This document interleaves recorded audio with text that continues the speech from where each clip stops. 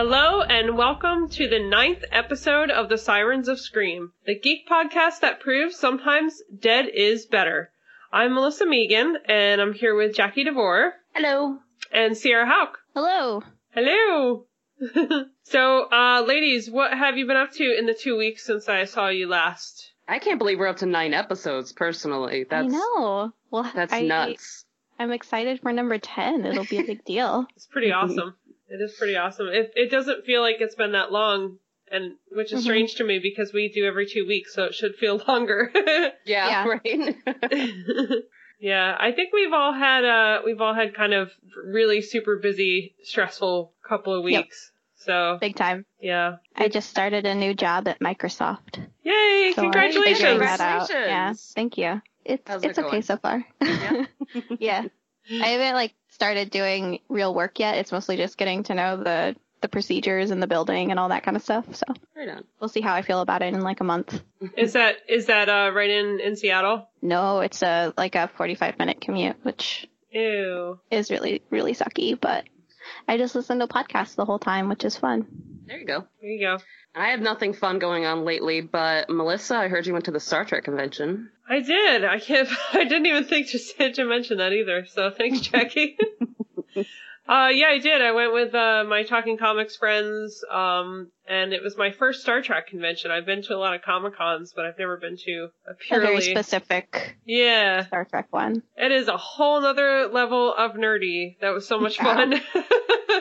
And really different because while a lot of people are in cosplay, they're not really obvious costumes. They're kind of just uniforms. So it was strange to walk around and not feel like people were in costume, but they were. That is kind of strange. Yeah, it almost was easy to confuse the cosplayers with the people who were working there, who were also in uniforms. But it was really cool, and I don't want to go into it too far, but the couple of the great things I loved was seeing, we saw a lot of families there, and we saw a lot of young people wearing original series cosplay, which was kind of cool because, I think, I don't know, I might possibly be the oldest person on this show, and the original series was way before my time, so, I thought it was cool to see people, younger than me cosplaying some of the freaky aliens, and, of course, a lot of homage being paid to Spock this year. Yeah, of course. So it was great, and I got to meet Riker, which was nice. Jonathan Frakes, which was a kind of a weird lifelong thing that I've wanted to do. So I had the weirdest crush on him when I was a teenager. Yeah, it doesn't even make sense, right? Because he's just the worst sci-fi perv ever. But yeah. I don't know. Captain Kirk was a pretty big perv, but there's something about Riker that he was I feel like if you talk to him in real life, you'd just be really skeeved out by him, but somehow... Yeah, totally. Somehow and of course, on screen it was okay. When you're a teenager and all your girlfriends are swooning over Johnny Depp and all this other stuff, and I'm like, have you seen Star Trek, though? How do you feel about beards? Yeah. He's still pretty handsome. He's a little gray, but he's still got a nice beard going on, and he's still very charming, and still does the leg over the chair. Oh, gosh. Okay. Even on a stage when he's sitting on a couch with other people, he still managed to do the leg swing. So, I met him, and then I also met Peter Weller, which was more for my husband's sake because he's a big RoboCop fan. Oh, so, cool. Yeah, I was like, oh, RoboCop's here. I need to grab that opportunity. I don't know. Every day you get to meet RoboCop. No, and it's funny because I don't think anybody else in the line to see him was actually there for his Star Trek appearance, which is in the very recent new Star Trek films, but everyone in line was talking about RoboCop, so. It's funny. So it was a blast, and it was very much to celebrate the 50th anniversary of Star Trek, which is actually, is today the 8th? I think it's today. Today's the 11th. Okay. It's the one day you're not supposed to forget. Were you abducted by aliens? Damn. I may have been. For days? I've been on the Enterprise since the 8th, celebrating. Drinking Romulan ale, and now I can't remember the last 4 days, so it's okay. So yeah, it's the anniversary, and if you guys are into Star Trek at all, you should check out Mega Nerd Media right now, because we're doing tons of Star Trek stuff over there. All kinds of fun articles and crap. So we have a interesting topic tonight, and I'm excited to get started on that. We don't have a guest tonight. We wanted to keep it just kind of chill and easy with the three of us, because we have a lot of guests lined up. Mm-hmm. So we're just going to have some fun and chat about some scary things that we enjoy for tonight. But as usual, we're going to start out with what we're loving now, which is when we bring you guys some really fun recommendations each time. Share some things that we've really been obsessing over lately and that we want you to know about. So Sierra, why don't you start us off tonight? Sure. So the first thing I want to talk about, I just watched the movie The House of the Devil last night, which is an older movie. It came out in 2009, so it's not new. I'm sure anyone listening to this podcast has probably already seen it, and they're like, Jesus, Sierra, we watched that years ago. But it's by the director Ty West, who is somebody that I like a lot, and I never really think of him. And then I'm always surprised by his movies. They're always really fun. We were actually talking about him in the last episode because he did a little segment in VHS. Yeah, he did the second Honeymoon one. Nice. And he's also directed a film called The Roost, Trigger Man, House of the Devil, which I am super into right this minute. The Innkeepers, and The Sacrament, which is about the Jonestown suicide. That's his most recent one, and that one's on Netflix. So you should definitely go watch that one on Netflix, and House of the Devil is on Hulu, I think. Or it was on Amazon, but... Did you pick this one because it's about a babysitting job? Hint, hint. What? Kind of. My next recommendation is a lot more on point with the topic tonight. Okay. But I was just really excited by this movie because it's filmed in a pretty old style. And it's I think it's supposed to be set in like the 70s or 80s. And it's filmed with the same kind of camera techniques, and the visual quality of it is really nice. So it's not like filmed today and like made for 3D like all of the other movies right now and like just set back in time, but it's also made like it's back in time, which I thought was really, really beautiful. That's awesome. Yeah, it was a nice little gem that I had seen a lot and just never watched yet, and then I finally watched it, and I was really glad I did. And then the other thing that I want to talk about tonight is this game called Dark. It's spelled DARQ. And it's not out yet. It's coming out on Steam. The last thing I read was it was coming out early next year. But it's about, you play this little boy, relevant to our topic tonight. And you find out that you're dreaming. And once you find out that you're dreaming, you can kind of manipulate the world around you. But everything starts to be like really nightmarish, and it turns into this like crazy like 2D and 3D, and everything's like moving really weird, and physics doesn't work, and like there are monsters, of course. And I wanted to read this description on their website. The game is designed to be a moving artistic experience. The art style of Dark is a juxtaposition of opposites. It combines 3D locations and 2D drawn characters, beauty with horror, elegance with roughness. The beauty element becomes the means of seduction, inviting the player to enter the world of Lloyd's nightmare. So I just think that sounds super cool, and I'm super excited to play it. Yeah, I've seen the trailer for it, and it looks gorgeous. Like, the art style for it looks really incredible, so I'm interested in that one, too. Yeah, it sounds like it's going to have a really cool story and, like, a really interesting concept, and then even if that falls flat, the art looks really neat, too, so... Yeah. You've been killing it with the indie horror game recommendations lately. And it's funny because out of the three of us, I'm super not the gamer. I know.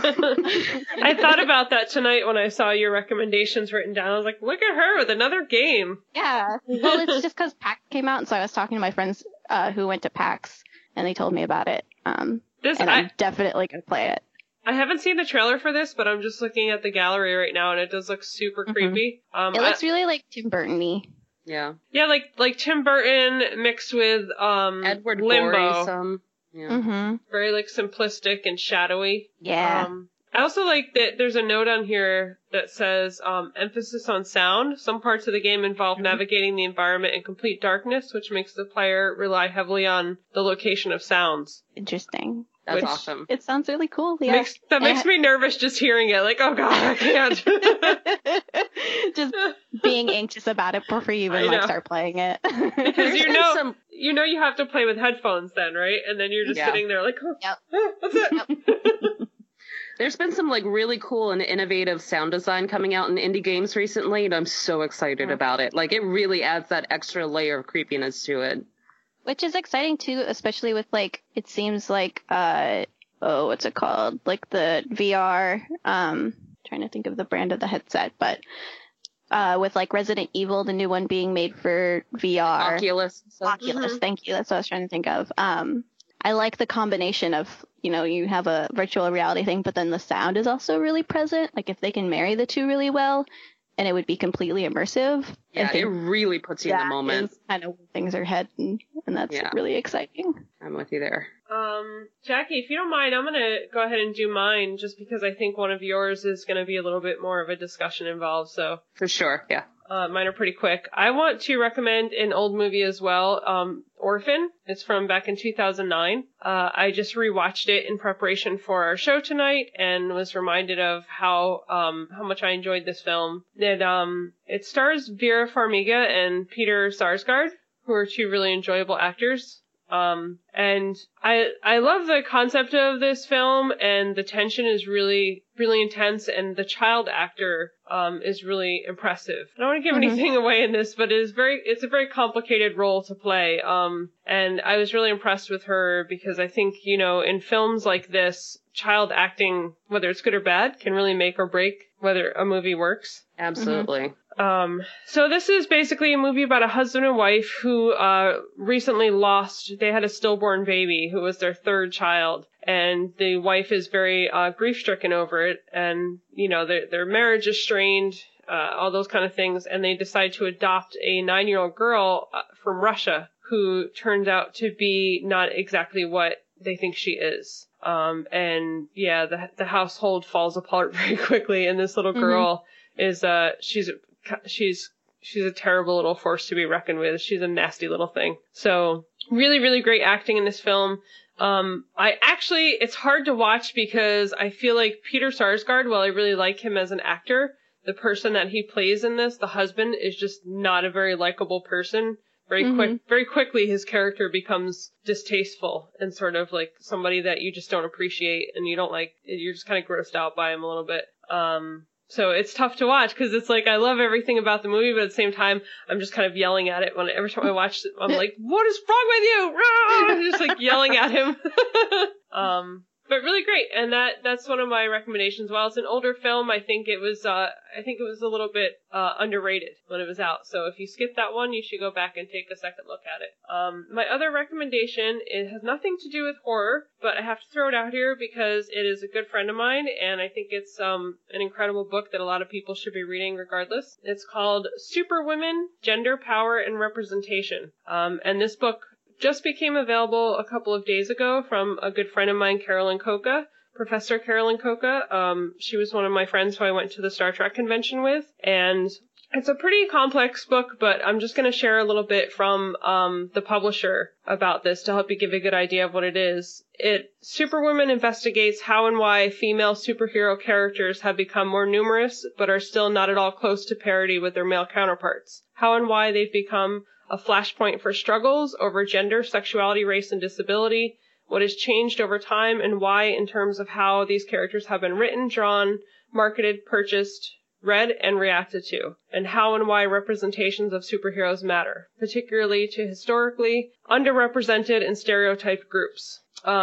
She is a professor, and she takes a really, what's the word I'm looking for here, academic look at these subjects, but it's really, I know I've done some proofreading on this for her throughout the process. I've helped, along the way with finding some information, getting some ideas, and she's worked really, really hard on this book, and I'm really excited to get through the whole thing. She touches on everything from X-Men to Star Wars, to race and class and how different characters have been changed or manipulated or misused over the years. So it's not just about comic book characters. There's a little bit of film in here and TV.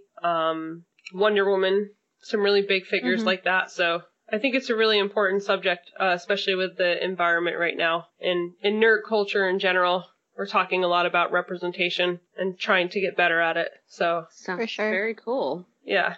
And you can get that on Amazon right now. So that's what I got. Nice. Very I'm nice. super good to read that book. That sounds amazing. Yeah. It's not going to be a light read by any means, but I think it's Yeah, gonna teach all of us a few things. So This sounds like an important read, honestly. yeah. Jackie, I'm excited to talk about your Rex. Okay, so first of all, my first real recommendation is Starry Eyes, which is a movie that came out in 2014, and it's one, I can't even remember where I heard about it, but I put it on my list to watch, and we just kind of watched it while I forgot while I forgot what it was about. So this is starring Alex Esso, which she hasn't been in a whole lot, but she's kind of starting out. She's a young actress here, and the movie is actually about her being a young actress in Hollywood trying to get her start.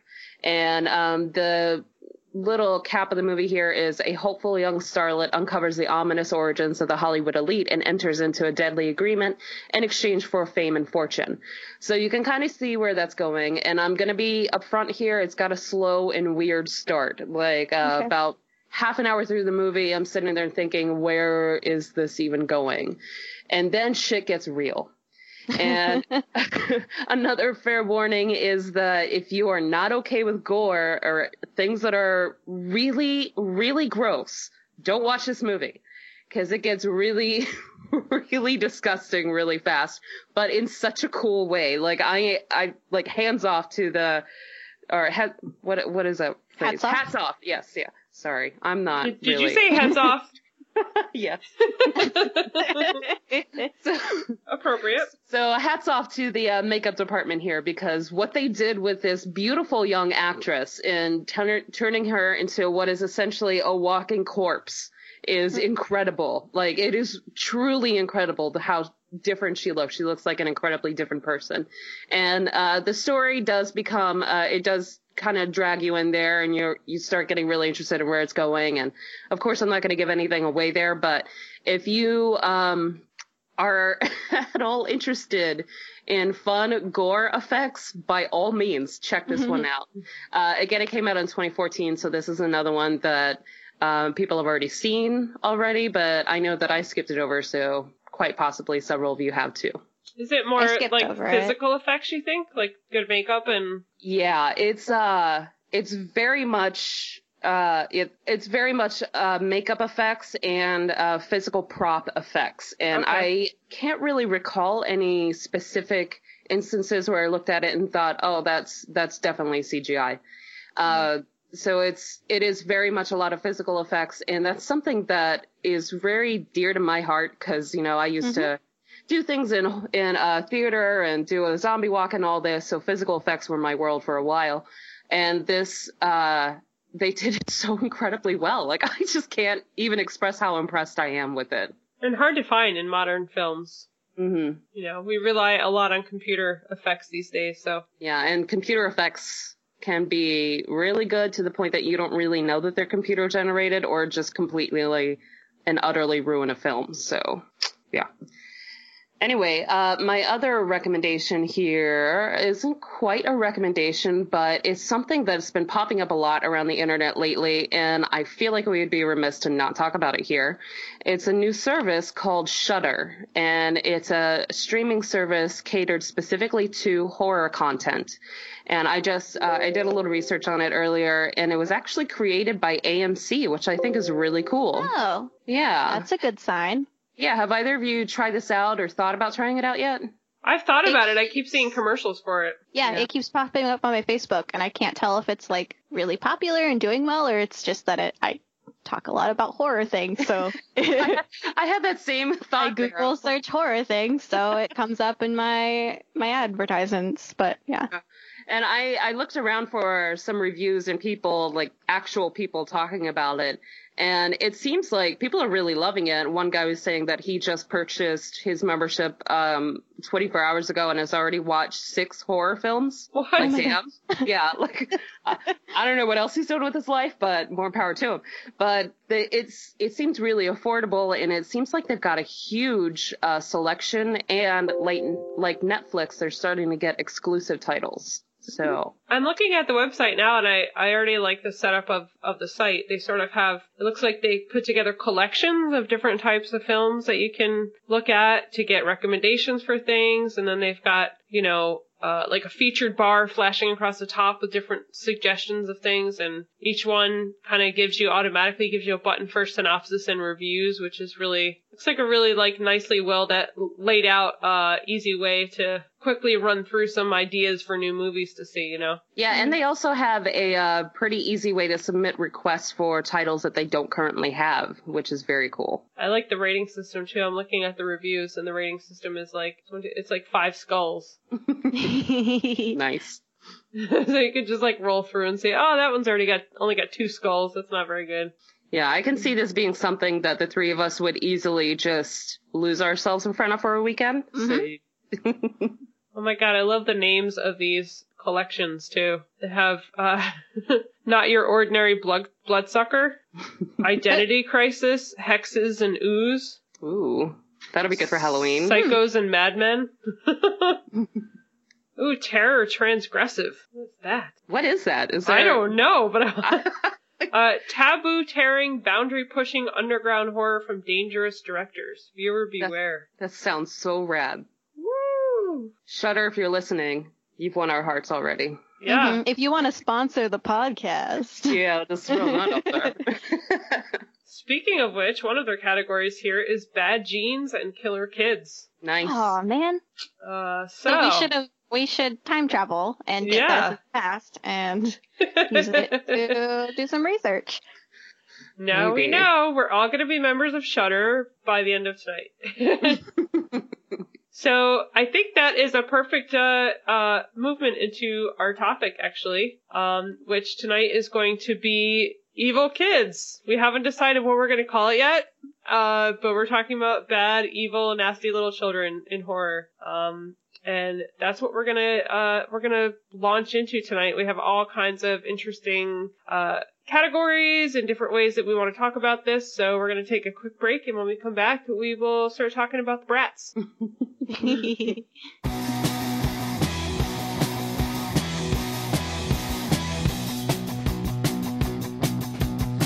on the brat, beat on the brat, beat on the brat with a baseball bat. Oh yeah.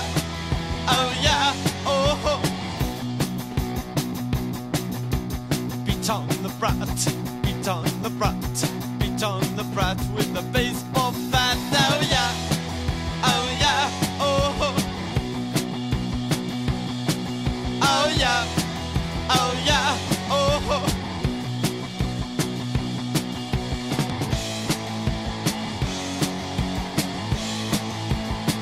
What can you do? What can you do with a brat like that? Oh, it's on your mouth. What can you lose? And we're back. Today we are going to talk about evil kids in horror. There's a lot of material here, so we've kind of figured out some ways to narrow this down a little bit. I know that one of the things we're not going to talk about specifically tonight is horror for children.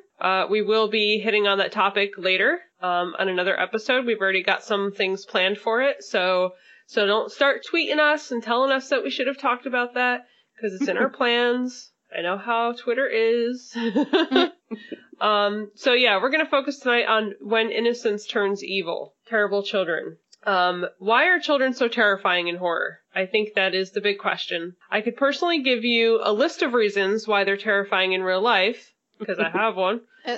But when a child is given the behaviors and traits of something malicious and evil, we all run away in terror. Is it the simple act of watching innocence lost? Watching something which should be filled with joy and wonder become a tool of hatred and violence that chills us so deeply? Or perhaps it's the fact that children at their best are completely unpredictable and unruly. So given the motivation to do evil, they become a tiny force to be reckoned with. Maybe it's the sudden and brutal turn in power that occurs when a child becomes a hunter and an adult becomes prey.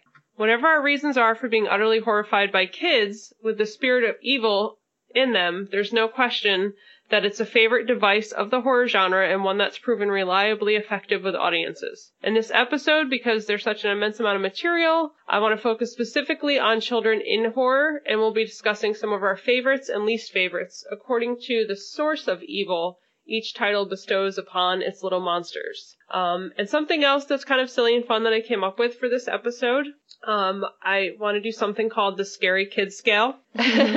And this is going to give us a scale where we can rate the evil children that we talk about by how terrified we would be if we came in contact with these kids. Are you ready for this, ladies? Yep, go for it. I know you guys weren't really aware of this. I'm just bringing this on you here. So a 1 would be mildly annoyed. A 3 would be buying a new padlock for the basement door. In other words, you can lock that evil in the basement and it'll be okay as long as it's behind a locked door. 6 would be hit it with a baseball bat and run for your life. And 666 is get the chainsaw. I love it. My fun homage to the Evil Dead. That means that you're in deep shit. Funny. Yeah. So that's our rating system for tonight, our Scary Kid Scale. I'd like to start out this discussion by just something a little bit casual. Ask each of us to share kind of one of our personal favorite child baddies and talk about a little bit of our history with that particular kid and why we fear them maybe a little bit more than others. Sierra, do you want to start us out with this one? Yeah. So the one that it immediately popped into my head is Regan from The Exorcist. She, I guess, falls under the category of child possessed by evil. I'd She say starts so. out, yeah, quite literally. She, starts out the movie normal, ends the movie normal, and a lot of shit happens in the middle. But this is one of my favorite movies, especially because of the cultural ramifications of it, and so many people, like, when it came out, just, like, lost their minds. Not that I was there, but and also the guy who plays the priest in The Exorcist is also a Jesuit, like, actual priest, and I went to a Jesuit college, and he taught at the college, so that was a fun little connection. Oh, that's Wow. awesome. Yeah, I never, like, met him. Apparently he gets asked about The Exorcist a lot and hates it, and so Oh. I was afraid that if I cornered him, he'd just hate me, so. But yeah, I love anything. I love, like, paranormal things and also demonic, and then, this little kid in the middle of it all is great fun. So The Exorcist is a pretty old film. Do you remember how old you were when you first saw it? Ugh. I think this was one that I saw a little bit later, like teenager kind of age. I also, because I knew going into it that there was the big, like, vomiting scene. And we've talked about this before. I do not like anything vomiting, but it's like the pea soup, basically. And again, this is another movie that has really, really good practical effects and great makeup. Especially for the age it was made in. It's Yeah. incredible. Yeah. It's 73 it came out, so. This is one that always surprises me when I see it pop up on so many people's most terrifying films. I know why it was popular, and I know why it affected people so much in that age, in that time period, but it's definitely older effects now. Yeah. It's like green slime, but I still, yeah, it's interesting to me. I think a lot of people have hang-ups about religious horror too. Mm-hmm. Yeah. Yeah. I guess I was just born a heathen because that never scared me. Like, whatever, devil, angel, same thing. I don't know. But yeah, I know a lot of people have specific fears and kind of sensitivities to anything involving possession and religious horror. So, And it seems like back in, would you say 1973? Yep. That it came out? It seems like back then, this was probably like the most wild horror story to ever really hit the big screen at that yeah. time. I can't remember where I heard the statistics or where anyone was talking about this, but I have it in my head that after The Exorcist came out, there was like a spike in people going back to Catholicism and going back to church. Like, it was really good for the Catholic Church for this movie to come out because everybody was like, "Oh Jesus, I need to, like, protect myself." That's hilarious. and avoiding pointy fences. Yep. Yeah, I totally just forgot my question. Sorry. Wasn't there something to do with too that did they originally not show the scene of her going down the stairs backwards. I remember at some point, like, that particular scene being released in some kind of... I'm not sure. I think I remember reading somewhere that it had been like a little too disturbing for people at Right. first. Maybe so cut it was in like a theaters or director's something. cut kind of thing. Right. Yeah. Right, because I remember it coming out and people being really excited just to see that one part because it was somehow not shown before. Yeah. Now that effect is done so much. Yeah. Yeah. That, like, crawling backwards thing. Yeah, The Exorcist is like the granddaddy of horror movie influencers. Like anytime you ask somebody what their favorite older horror movie is, or like their influences in making or writing or even watching horror movies, The Exorcist is like always going to come up. Yeah, I think so. And I think you can see, especially when you think about that scene of her going down the stairs backwards or her turning her head around backwards, you can see the influence of that in a lot of modern horror, like The Ring, Oh, things for sure. like that, where Yeah. we started to do that kind of like shuddery, jittery movement in Yeah. Ghosts. Yeah. Yeah. Jackie, what did you pick as your favorite? Okay, so mine is kind of a little bit questionable. It's the Little Sisters in BioShock. Oh, okay. Okay. Which the reason it's questionable is because you can't actually touch the little sisters when they're coming at you, and they can't actually come at you, so you can't really interact with them until after the battle is over. So it's kind of difficult to describe them as an enemy, but at the same time their presence means that they're going to call their big daddy, who is going to attack the shit out of you with a drill as big as your entire torso. So it's kind of like a teamed up sort of horror team. Like the little sisters are a threat, but they're in a threat in that they have a protector. So I always found the Little Sisters really interesting because they, when you're first playing BioShock, and now the mechanics and the graphics are a little outdated if you're playing it for the first time, but it's still very atmospheric, and it's a really, really interesting environment in general, like Rapture the City, this sunken underwater city that's supposed to be a utopia, but it goes terribly wrong, is very fascinating in and of itself.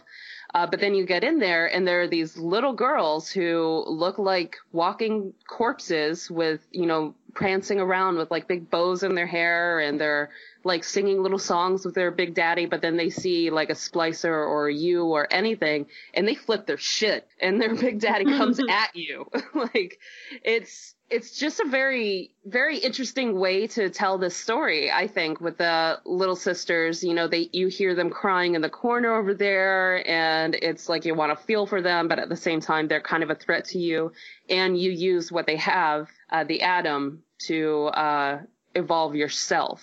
So there's a moral quandary of going after these little sisters at all, and saving yourself. So it's very much a toss-up in the dynamic of how you're approaching these particular children. It's one of those things where you're not completely clear at the beginning if they're an enemy or not, right? Because your first instinct would be, oh, I need to help those little girls. Mm-hmm.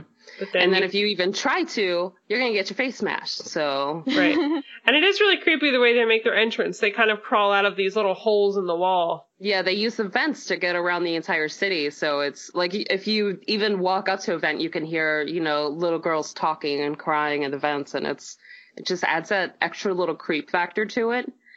One thing to note is that depending on which way you choose to approach the Little Sisters, whether you choose to harvest them or rescue them, gives you two completely different endings to the entire game. Which most people, I think, when the original BioShock came out, went through and played it twice just to see both endings. Yeah, for sure. Right. I actually thought you were going to pick a different video game, but I'm glad that you picked a game. Yeah. But I'll mention that one later. I had a different game in mind that I thought that you might jump on. My favorite, I'm going to say it's, I'm sure you guys felt like this too. It's really tough to quickly pick like a favorite, character, especially when you watch so much of a genre and you enjoy so much of a genre. But the one that stuck out to me when I thought of, okay, what's the most terrifying child I've experienced in horror? It would definitely have to be Gage in Pet Sematary. And Gage has for me, Gage has now morphed into a completely different kind of terror because now as a parent, I cannot watch that film anymore. I cannot get through that scene without bawling my eyes out. So anybody who's not familiar, Pet Sematary is a 1989 film that was based on a Stephen King story. And I'm not even a huge fan of Stephen King adaptations normally. As we've talked about before on the show, sometimes they're really good and sometimes they're really terrible. Yeah, so they're like the definition of hit or miss there. Yeah, but I think it's pretty much agreed in horror that Pet Sematary is a classic. Yeah, I think so. And for me, growing up, this was one of the scariest films I'd ever seen. And Gage in particular, I think, again, talking about child actors, I think the actor who played Gage, his name is Miko Hughes, did such an amazing job. There's a moment when his father picks up the phone and Gage is on the other line. And he asks his daddy to come out and play with him. And it's just like the most creepy child voice I've ever heard in my life. Super creepy. Oh my God. I will never forget the way that little boy giggles and talks to his father. Yeah, I just had chills when I saw this film. I was terrified. And now, like I said, now as a mom, I see this and it's like your worst nightmare. Just the idea that your child will one day run a little bit too fast and you can't catch them and they end up in the road. And so I just can't, I can't go anywhere near the scene now because I just will bawl my eyes out.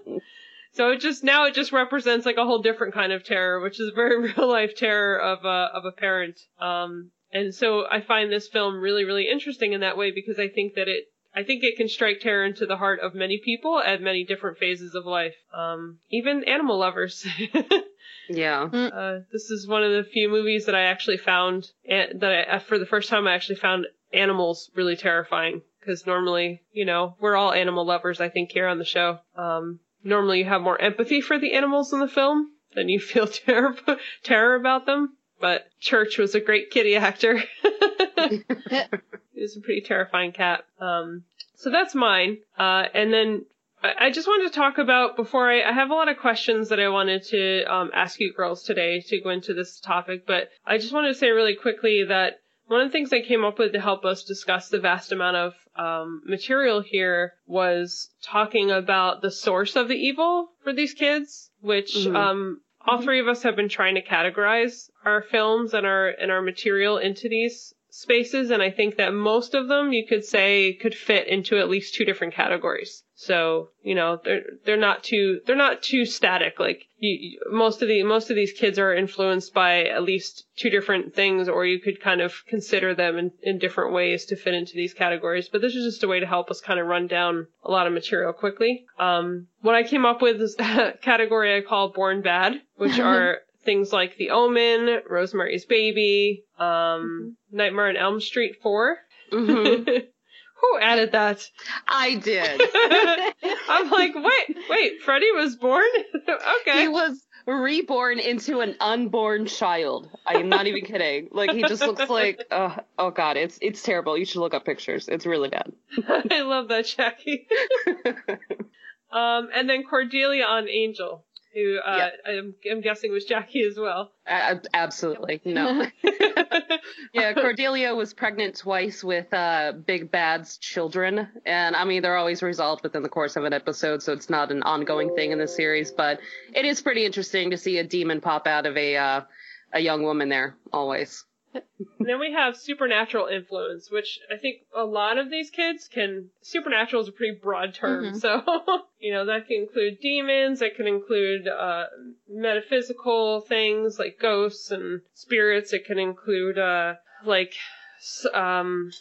am I trying to say? Like psychic things like ESP or very psychic powers, things like that. So supernatural influence. I have The Omen under that one as well because he was obviously the son of Satan, so he's got some influence from some demons. Interview with a Vampire, The Lost Boys, Let the Right One In, Rosemary's Baby, who is also a little devil child, The Sixth Sense, and Conjuring 2, which was the Enfield haunting, and Supernatural's Lilith. Who put Supernatural on that list? Was that you, Sierra? No, that was me. That was Jackie. That was Jackie? We haven't talked about Supernatural here yet, so I wasn't sure who is the Supernatural fan. That would be me. Yeah, in I believe it's the 4th and 5th season, there's a demon queen named Lilith, and she takes the form of a small, very excitable little blonde girl. So So the next one we have is Trauma or Return from Death, which I included Pet Cemetery, Orphan, Wreck or Quarantine, Dawn of the Dead, Trick or Treat, Silent Hill, BioShock, and Dead Space. I'm glad you added Wreck and Quarantine on there too, because I'd forgotten about those, but I feel like this is kind of like the zombie category. yeah, for Yeah, sure. a little bit. Rebellion, Cult, or Brainwashing. The only one I could come up with for that was Children of the Corn, although I'm sure there's more, and I'm missing them. So if you guys think of more of those that we should have had in there, tweet them out to us or post on our Facebook, let us know. Alien Influence was a really tough one for us too. Yeah, we had a whole conversation about how we're clearly missing something on this one. Where Yeah. are the alien babies? Although you could probably put X-Files in there, right? Yeah. Oh, yeah. I think we're all X-Files fans and none of us thought of that. We're like, there's something obvious that we're missing here. We do have Village of the Damned and Children of the Damned on there, which is just, I believe a remake of Village of the Damned. So, Mhm. and they're both fairly older films. So, I think, I don't know, have you guys seen those recently at all? No, it's been Oh, years. not in a long time. But I think everybody knows it as it's those kids with the eyes. Yeah. The red eyes and the blonde hair, right? Yeah. It's the Village of the Damned. What? Let's see. I think there's something I was missing here. Oh, I forgot to ask you guys where you put your scariest kids on the scary kid scale. I made the Oh. scale and I haven't used it. Sierra, where would you categorize Reagan on your scary kid scale? I feel like she's not the scariest of scary. She's not 666. She's But still like a living she's- teenager, right? So you might not want to hack her up with a chainsaw Yeah, just and yet. I mean they exercise her, Yeah. and they overcome the evil. It's doable. It's not necessarily hit her with a baseball bat, but it's call a priest who knows what he's doing, and don't listen to her. Don't let her get into your head. I think we need to add another one to your scale, Melissa. Number 5, Yeah. call a priest. Yeah. Well, we could buy a new padlock and lock her in the basement with the priest. There you Yeah. go. Jackie, where's your little sisters fit on there? I'm going to call it a 666 because the little sisters themselves are, kind of like a 1. But the big daddy's coming at you, that is definitely grab a chainsaw and just fend for your life here. It's going to get wild. There's no reasoning with a big daddy. No. Yeah, I'm gonna have to say 666 for Gage too, which I feel terrible saying that about a toddler, but that kid likes to hack at Achilles tendons, and I'm not messing around with that. So he is a For real. sneaky, evil little thing with a scalpel. So yeah, I don't know if a baseball bat would be enough. I think the father actually walks around with a baseball bat at one point, and it doesn't help him much. Yeah. So, all right. So I've got a few questions for you guys that we can discuss here. The first one is, I want to know, which do you think is worse? The child who turns against you of his own accord, like our brainwashing rebellion kids, or the child who is possessed by an evil motivation, like a demon? I think the one that turns against you of its own accord is worse, specifically because if they're possessed by something like a demon or a ghost or anything like that, you can often exorcise them in the horror genre. There's often a way to get rid of the evil influence. But if somebody is turning against you, especially a child who is very often stubborn, turning against you of their own accord, changing their mind isn't so easy. Melissa, I'm sure you can attest to that one.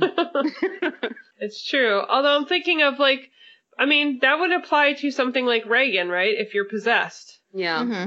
But what about things like vampirism or, I don't know. Let's see.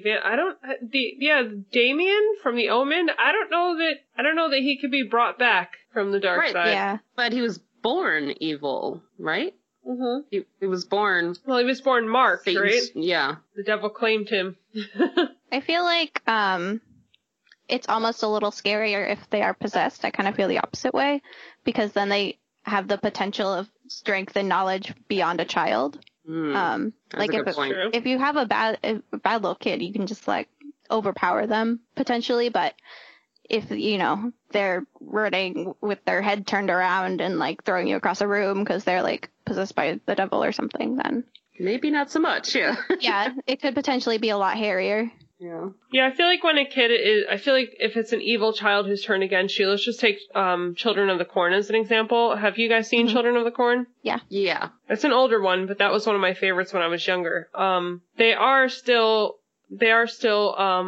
frail in very human ways. So like their potential to say give in to temptation or give in to their own fear or give in to a hunger for power or ego, those things are still present, right? Because they're still completely human and controlled by their own devices. Mm-hmm. So there's still a potential there to find a weakness in them or to turn, to at least turn them around long enough. The Orphan's a good example of this too. The movie that I recommended, where it is, just so everybody knows, I'm going to talk spoilers from here out. So if you guys are afraid of hearing spoilers on any of these films, we're going to have to, I think, talk some spoilers to get into this in depth. Yeah, I think that's fair. Yeah.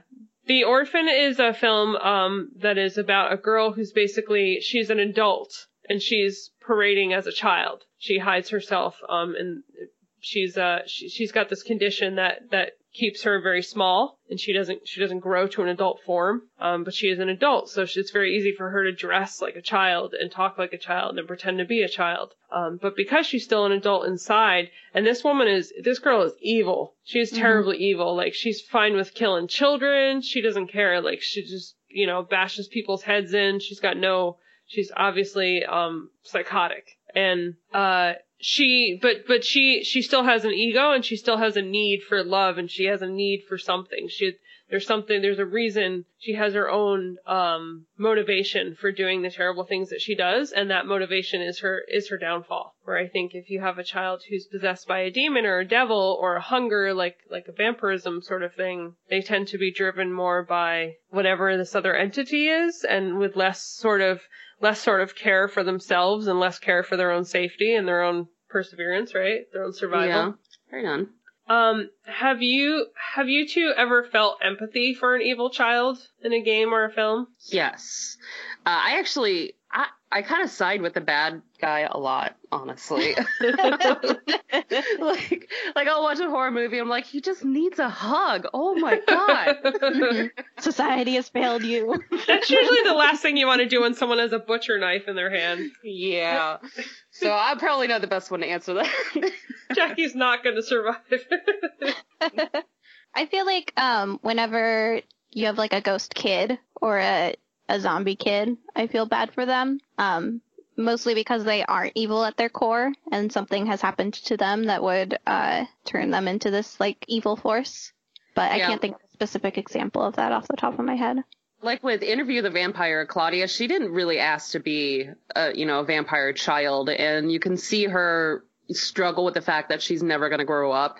And she's very upset about that, and she has these urges that she can't control and all that. And it's like you feel for her trying to figure herself out, and she's not really trying to walk the line of good and evil. She's straight up evil, but she just doesn't really know what to do with herself. Right. And when we rewatched Orphan, we did some research on like the backstory of the girl, because they don't really tell you much in the film. Mm-hmm. And she, you find out, she's from I can't remember where it was. It wasn't Russia, but it was somewhere else. The place where she came from, she had like a romantic relationship with her father, like her blood father. Yeah. Like a really unhealthy relationship with her dad.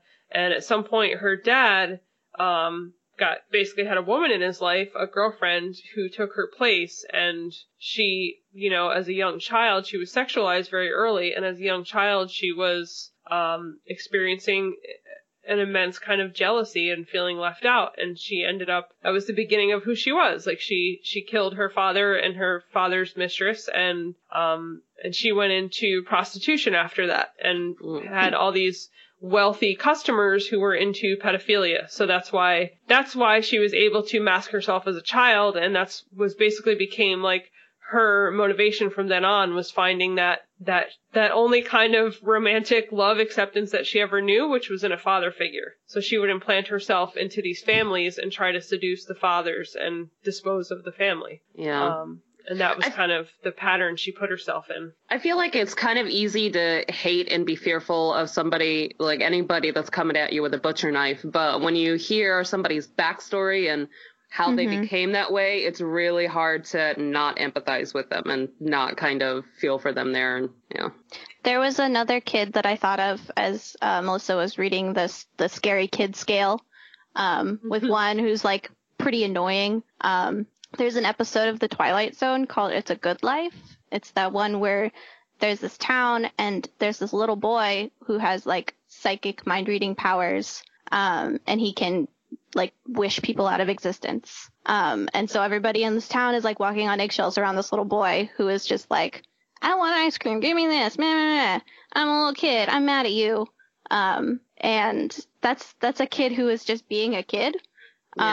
Who is like, yeah, you're being really shitty and like stupid and nobody can like put you in a timeout so you can learn your lesson because you'll just kill them basically. And so it's a kid who has these like crazy powerful powers who doesn't understand it, who is just, you know, being a kid, but being really annoying.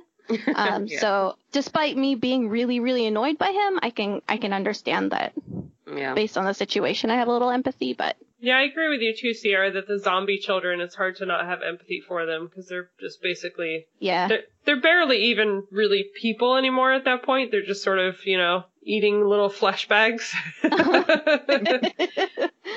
So you just kind of feel bad that like their body's being used in this nasty, evil way, you know? And of course there's a few obvious ones here, like Let the Right One In, you know, was a great example of an evil child who, I don't know, it's hard to say. Like, I want to say, yeah, like, he was a really nice kid. And, you know, we should feel kind of bad because he was obviously very lonely and was, you know, having a heart. But then you see him, like, you know, lure in a man by playing the helpless child while he tears his throat out. It's like, okay, maybe he's not so nice. I don't know. It's a tricky one. The Sixth Sense is really easy to feel empathy for him. I think when we all saw The Sixth Sense for the first time, right, we thought that little Haley Joel Osment, there you go. I knew there was 3 names, but I wasn't doing it right. You know, I think we all felt like when we first time saw that he was the scary one in the beginning, right? And he was like, this kid is creepy as hell. Like, what is wrong with him? And then by the end of the film, you just feel really bad for him. Like, the poor kid just doesn't want to see dead things anymore. Yeah. I mean, the average adult would be terrified by the things that boy is witnessing every day, you know? We talked about that one a little bit, and that, you know, it does lose its power, I think, when you see it more times. Because, you know, of course now you know what the story is, so it's not quite as, the surprise is gone. But there's actually a child in that film that scares me every single time I see it, and I don't know if it will ever not scare me, and it's the young girl she's like bulimic, like barfing underneath the bed. Yeah. That scene just, every single so time bad. that scene gets me, yeah. And I think you know it's coming too, because he like goes to the bathroom and it gets real cold. You're like, ooh, there's gonna be a ghost. And I think it's her in the tent too that time, isn't it? Does she pop up in the tent in his house? Oh god, that girl scares the crap out of me. Like, I know her story and I know that she's just this poor young girl, you know, and I'm just like, it's just, I can't not be scared every time I see her face pop out. Yeah.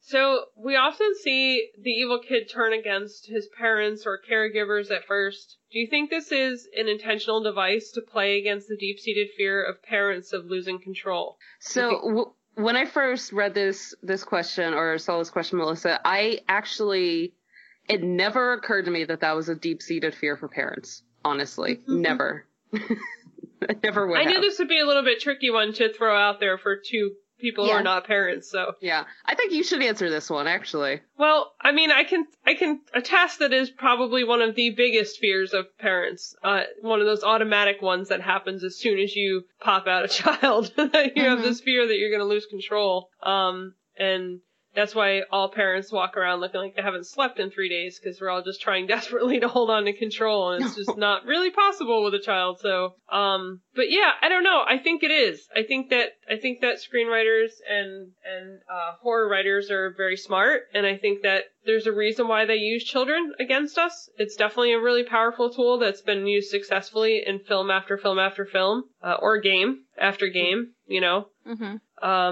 that doesn't escape me when I see that. Like, you know, like I told you, like Gage is a great example of that. It's Gage wouldn't have existed if his parents hadn't lost control for a half a second. Yeah. You know? There's that terrible scene with his father chasing him and trying to catch him, and like they're just, both of his parents are just within minutes of grabbing him and stopping that from happening. And that is every parent's worst nightmare. It doesn't matter if you're talking about a big hill, if you're talking about a busy road, if you're talking about in the store, losing sight of your kid.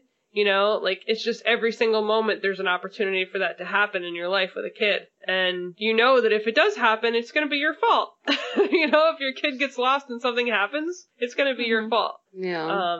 So yeah, I definitely think it's intentional. But I was curious, you know, from the two of you not being parents, like, I guess you never thought of that concept. Sierra, did you ever think of that concept before? I don't know. I also kind of, my concept of parenthood is that you never truly have control. You're just like, don't have control over anything ever. It's true. It's kind of the kid is always in control.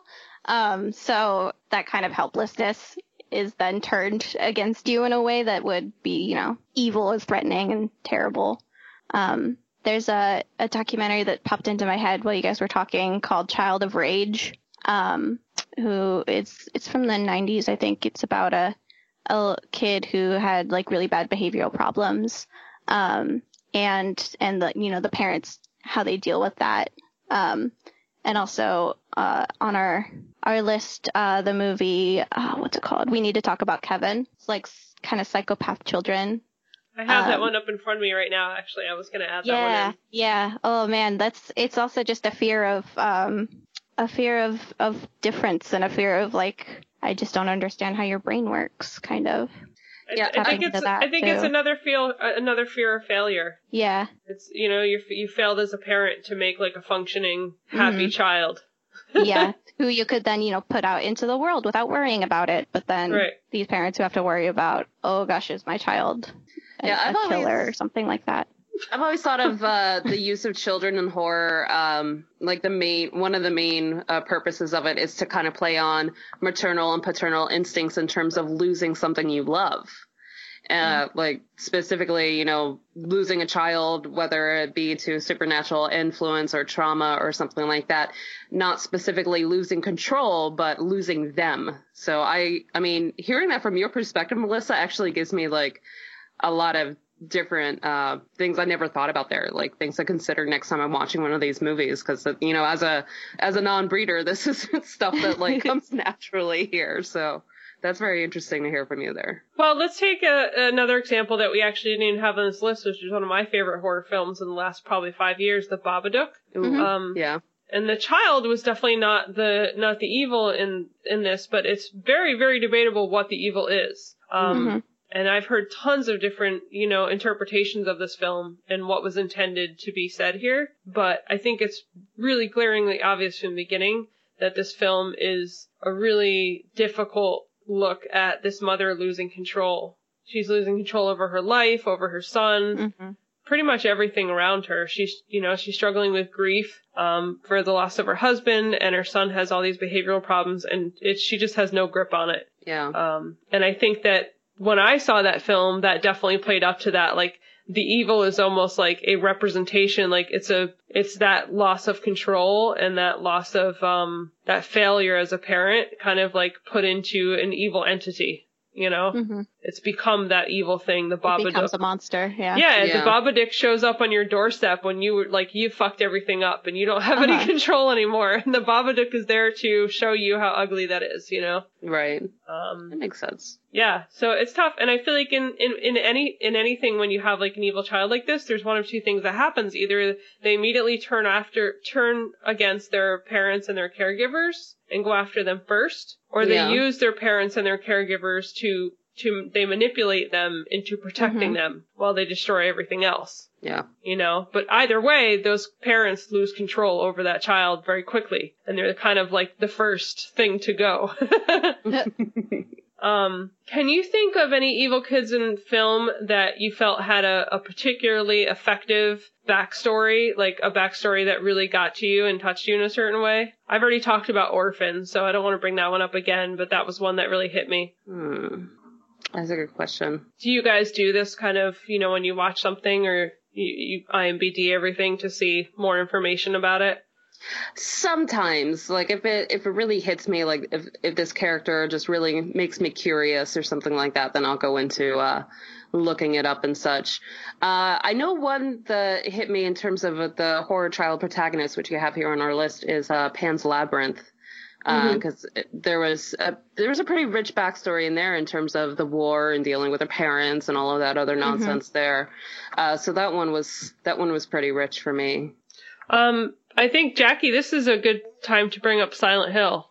Yeah. I mean, doesn't the little girl in Silent Hill have a pretty tough... I guess it depends on if you're talking about I don't know if the game material matches the films. I'm more familiar with the films. See, I haven't seen the films. I've just played the games. Oh, okay.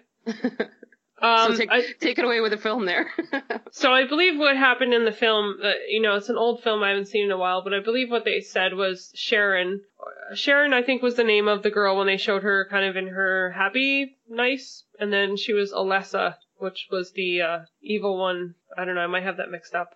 But her backstory is basically that her mother was this kind of like tyrannical religious cult leader who was very severe and very mean to her and cruel. And she was, she became an evil child through all this kind of torment and horror that had happened in her life. She had been like locked up and she had been, neglected and she had been treated really badly and abused. And it was what do you say?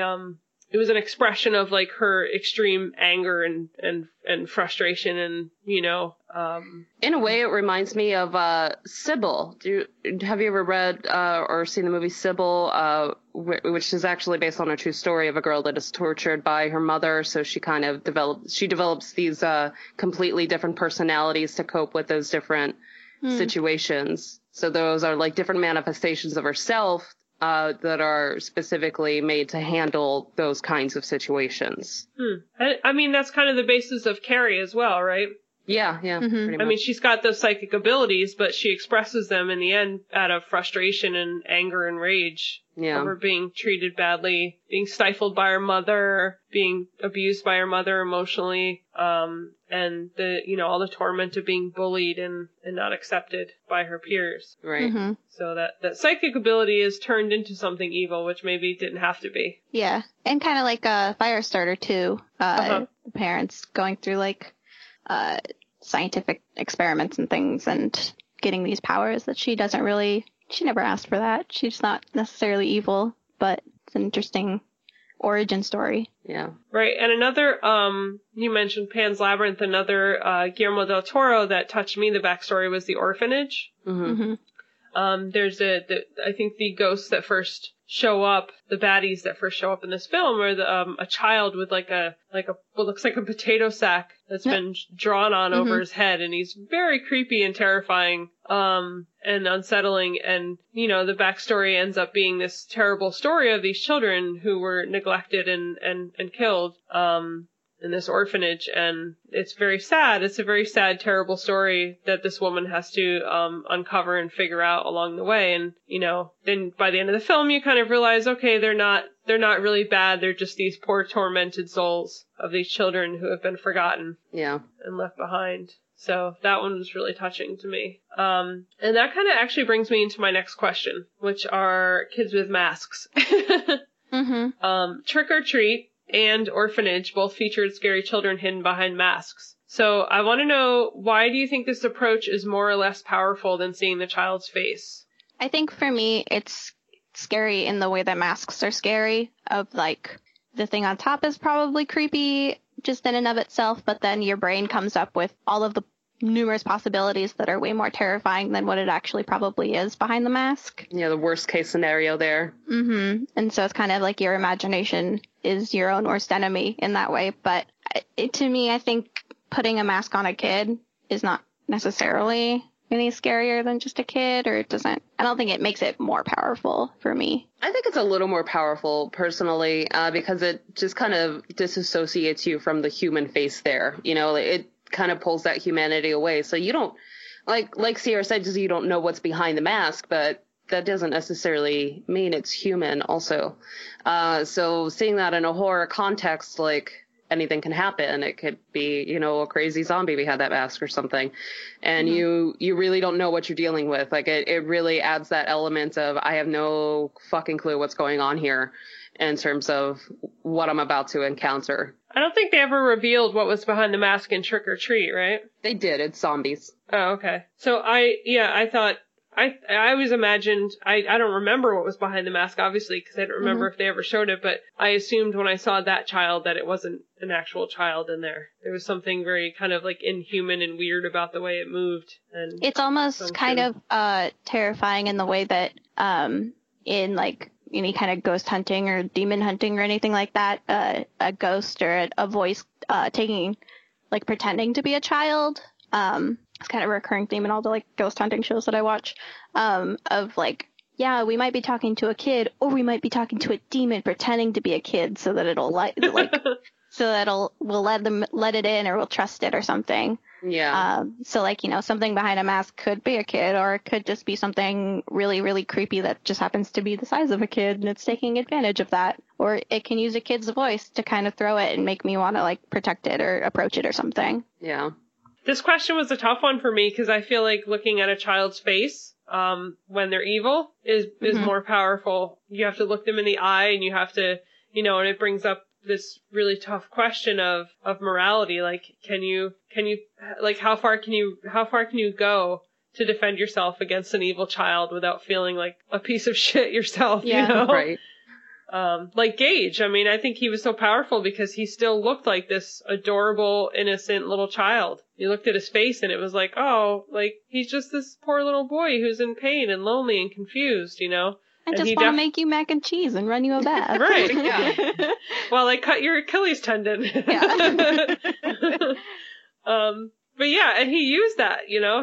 There were moments in that film when he would turn his face into this sad little child again and beg his daddy to help him. And Yeah. it's like, there's no way you could, like, to me, that's so dangerous. Like, there's no way you could resist that, you know? And I think they use that a lot with babies too. Like evil babies, you know? Yeah, because you want to associate a sense of innocence with a baby or, you know, a small child in any way because they don't know any better. Like, they're supposed to be good. Yeah. How many films have you seen where somebody's baby, you see the parent, especially the mother, like they look at their child like, oh my god, this thing is a demon. This is a beast. This is not a human child. But I'm going to protect it anyway because it's my baby. Like, what is wrong with you? Like, the baby could be gnawing on her face and the mom would be like, oh, it's okay. It's my baby. My baby loves me. Yeah. So, and this, another perfect lead-in, child zombies. Let's talk about children who eat faces. Child zombies have been especially used as a powerful symbol in horror. Great examples would be the Walking Dead TV show. In the first season, there was a great scene of a young girl walking up to Rick Grimes. I think she was walking in between the cars. The bicycle girl? No. The bicycle girl, you're talking about the one that was laying on the ground? Yeah. No. She was a little older, wasn't she? Yeah, she was a little bit older. No, there was a scene with, he was walking in between some cars. I think it was like a gas station or something. And there was a young girl in a nightgown who approached him. Okay. And again, also with the Dawn of the Dead's disturbing scene of the neighbor child attacking the adults in their bedroom, which was in all of the trailers. Specifically talking about the Dawn of the Dead remake here. Yeah. That was a really powerful scene, I think. Really terrifying. This little girl who's just enough down the hallway that you can't see her face clearly. She's just a young girl who seems to be lost and roaming around in someone's house in the middle of the night, you know? And then she just launches herself at the adults, the concerned adults on the other side of the door. Gage, a Pet Cemetery. So my question is it the momentary moral quandary of whether it's acceptable to kill a child that makes the child zombie such a powerful foe for adults? Do you think that that's something that makes those little zombies so not so scary necessarily, but so powerful that, you know, you're always going to take pause when a child attacks you? There's a scene, I think it's in 28 Days Later that I'm thinking of, where they're, again, in like a gas station. And it's kind of the moment where, man, if I'm remembering this wrong, I'm sorry, but I think it's Cillian Murphy's like going through the gas station and he has to kill a kid, and then the girl he's with like knows something's wrong, something just happened, but he can't say it. I think that's kind of we've all kind of agreed as a society that, like, once you kill a kid, like, once that's necessary, then, you know, society is just broken. There's no turning back from that. That's kind of the point of no return. And in your specific example, when he couldn't talk to her about it, it seemed like he was kind of avoiding that specifically to admit that he had become the same as all these others that were out there killing. Like, he didn't quite want to cross that line, but he did. Yeah, but he had to. Yeah. Right, it's interesting because the child is just as evil as the adult in that form, right? Yeah. If the child's a zombie or, you know, is taken over by some kind of a demon, you know, a child there's no coming back. Like, that child's not going to go back to being a sweet, innocent child again. That's it. Like, they're evil and they're disgusting and they're this, you know, horrible. They are going to kill you. They are going to kill you for sure if they can get a hold of you. But we still, even having that knowledge and knowing that that's the fact and that's the truth, we still have that moral quandary of like, oh, but it's a kid. Like, I can't kill a kid. But that kid will eat your face just as well as an adult will. Yeah. An adult zombie, you know? Yeah. So you always have to fight yourself because children are our future, Melissa. Hopefully not zombie children. Because we are screwed. It's a different kind of future. Yeah, I don't... It's tough. It's tough. It's, I think for me, and I have to say, you know, a lot of the way that I absorb horror has changed quite a bit since I've become a parent, but I still don't feel, you know, zombies are zombies. Like, I feel like zombie kids, especially fast moving zombies, you just don't have that much time to think about it. Yeah. Like, you swing your bat or you die. That's it. Them's the rules. Yeah. I'm pretty sure we've seen several examples of adults who just question that for too long and do get overtaken by the kids specifically for that reason. Right. I think that's happened quite a bit in film, right? Yeah. A funny example that just came to my head was What We Do in the Shadows. The two little girls that they meet when they're out talking to the other vampires on the street. They meet the two young girl vampires and they show them kind of off. They're talking and you see the two little girls off on the side, like sort of talking to this adult man who bends over to speak to one of them and then the other one jumps him from behind. It's like, oh, that's what you get for being nice to a little kid on the street. How dare you? Drained of That'll your teach blood. 'em. It'll teach you for having a heart. So, do you guys have anything else that you want to add to this discussion? Did you have any questions that we haven't covered here? I think the questions have been pretty thorough here that really delved into a lot of the things that we were talking about beforehand. Yeah, I think we keep kind of dancing around the subject of like that in all of these movies, these kids are kind of being used as a divisive, like, is evil learned or is evil something that is instilled between the born bad and, you know, being overtaken by some kind of supernatural influence or having some kind of horrible backstory that turns them evil versus just this kid is evil. There is no way around it. I cannot get them back to being good. Which I think is why maybe an underlying reason why kids in horror is such a reoccurring trope, on top of the fact that it's just really creepy. Like, we just don't want to, like, as a society, we don't really want to accept that somebody is just born evil and there is no saving them. Yeah. And it's really powerful to be like, it's a kid. Of course it's going to be innocent and, you know, worthy of protection and, you know, something that I should trust right off the bat. Yeah. And when that is kind of turned around on you, it kind of goes against everything that we all have agreed upon. Yeah.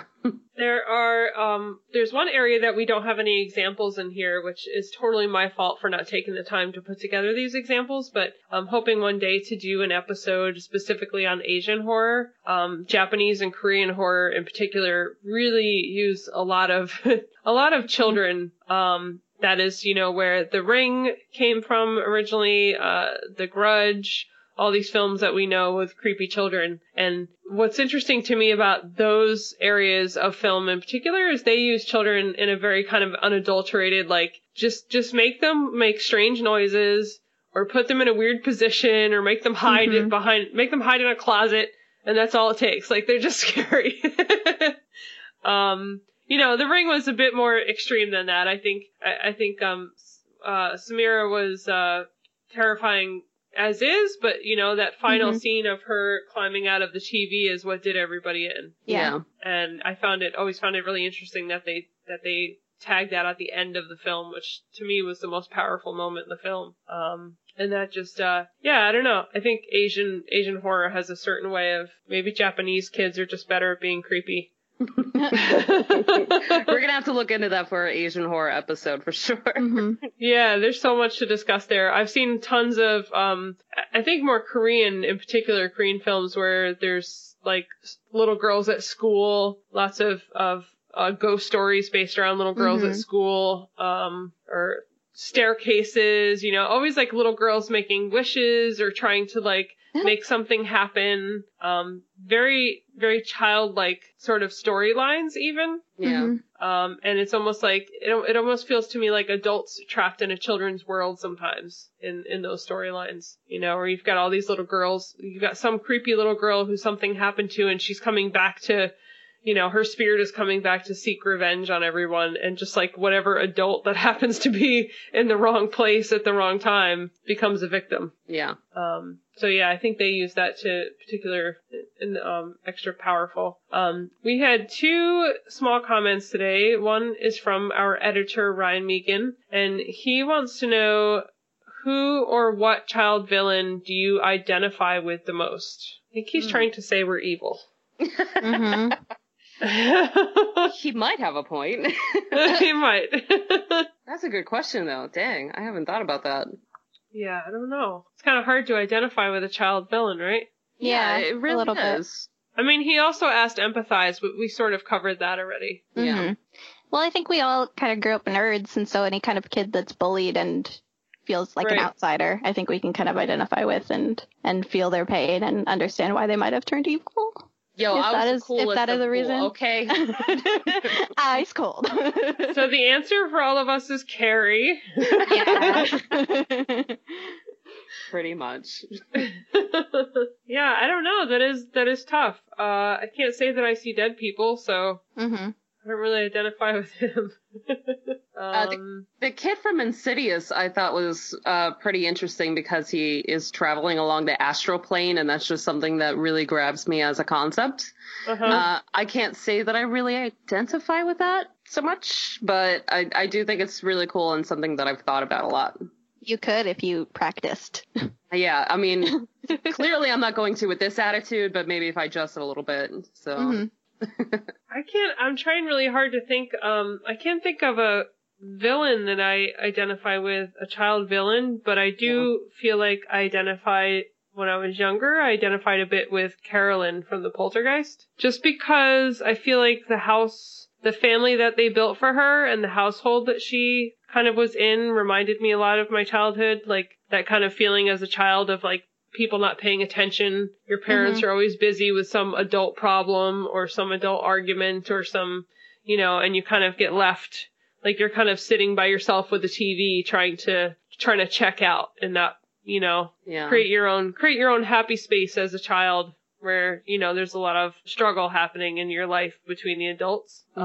And you just kind of check out, you know, and I think I always felt like that was kind of like why she was an easy target in that film, because the TV had become her comfort place and had become this thing that she went to remove herself from her family and from, you know, things that made her unhappy in her life. So she was an easy target in that. So Yeah, it seems like Pan's Labyrinth is along that line too, where all the adults are squabbling, and I mean it's a literal war going on, and she's just trying to create this fantasy for herself, and it becomes a little too real. Mhm. Which is a whole nother subject, I think, is talking about, you know, a child's fantasy world, their escape world turning into a place of terror Yeah. and Oh, horror, right? We had a comment on Twitter from a follower at Wolverine's Claws, and he said the most annoying kid in a horror film ever is the kid in the Babadook. He said I wanted him to die so badly, which I feel bad even saying that because, come on, Andy, that kid.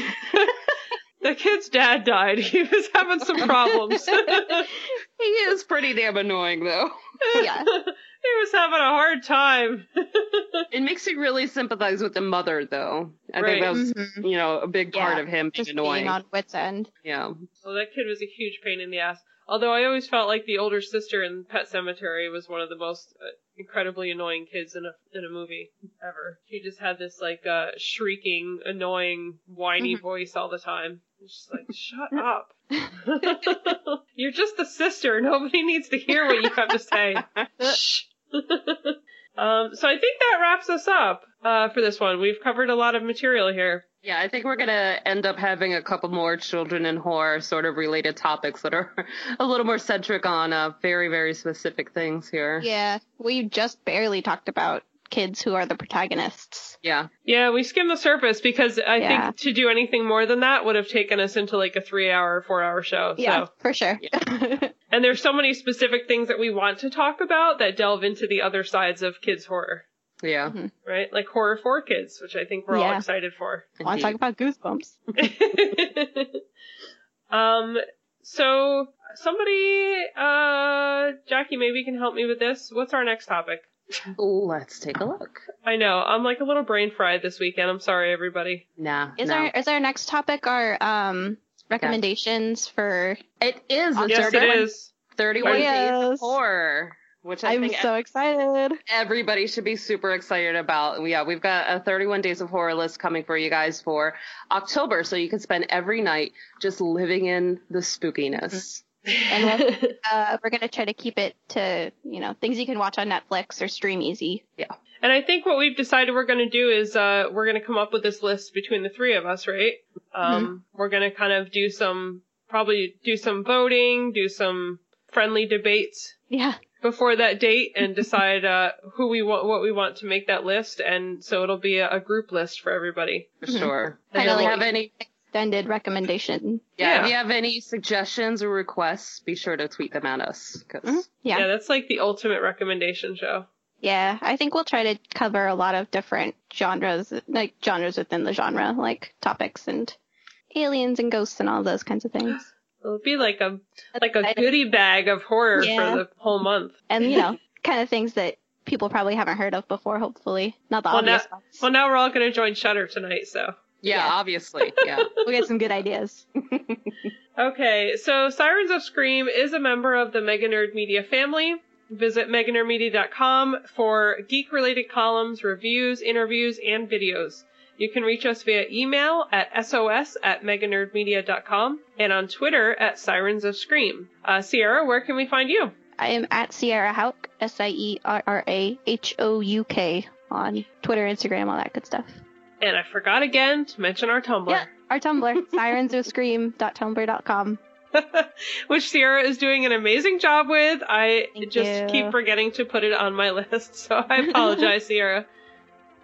Jackie, where can listeners find you? I am Jackie the Robot, just like it sounds, at Tumblr. No, I'm not on Tumblr. Am I on Tumblr? No, anyway, on Twitter and Instagram. Sorry. You have a really good Scully Tumblr. Oh yeah, I've got a Scully on the phone Tumblr. Yeah. Don't you also have one that's like bird heads on people or something? No, that's just my hobby. It's our solo art.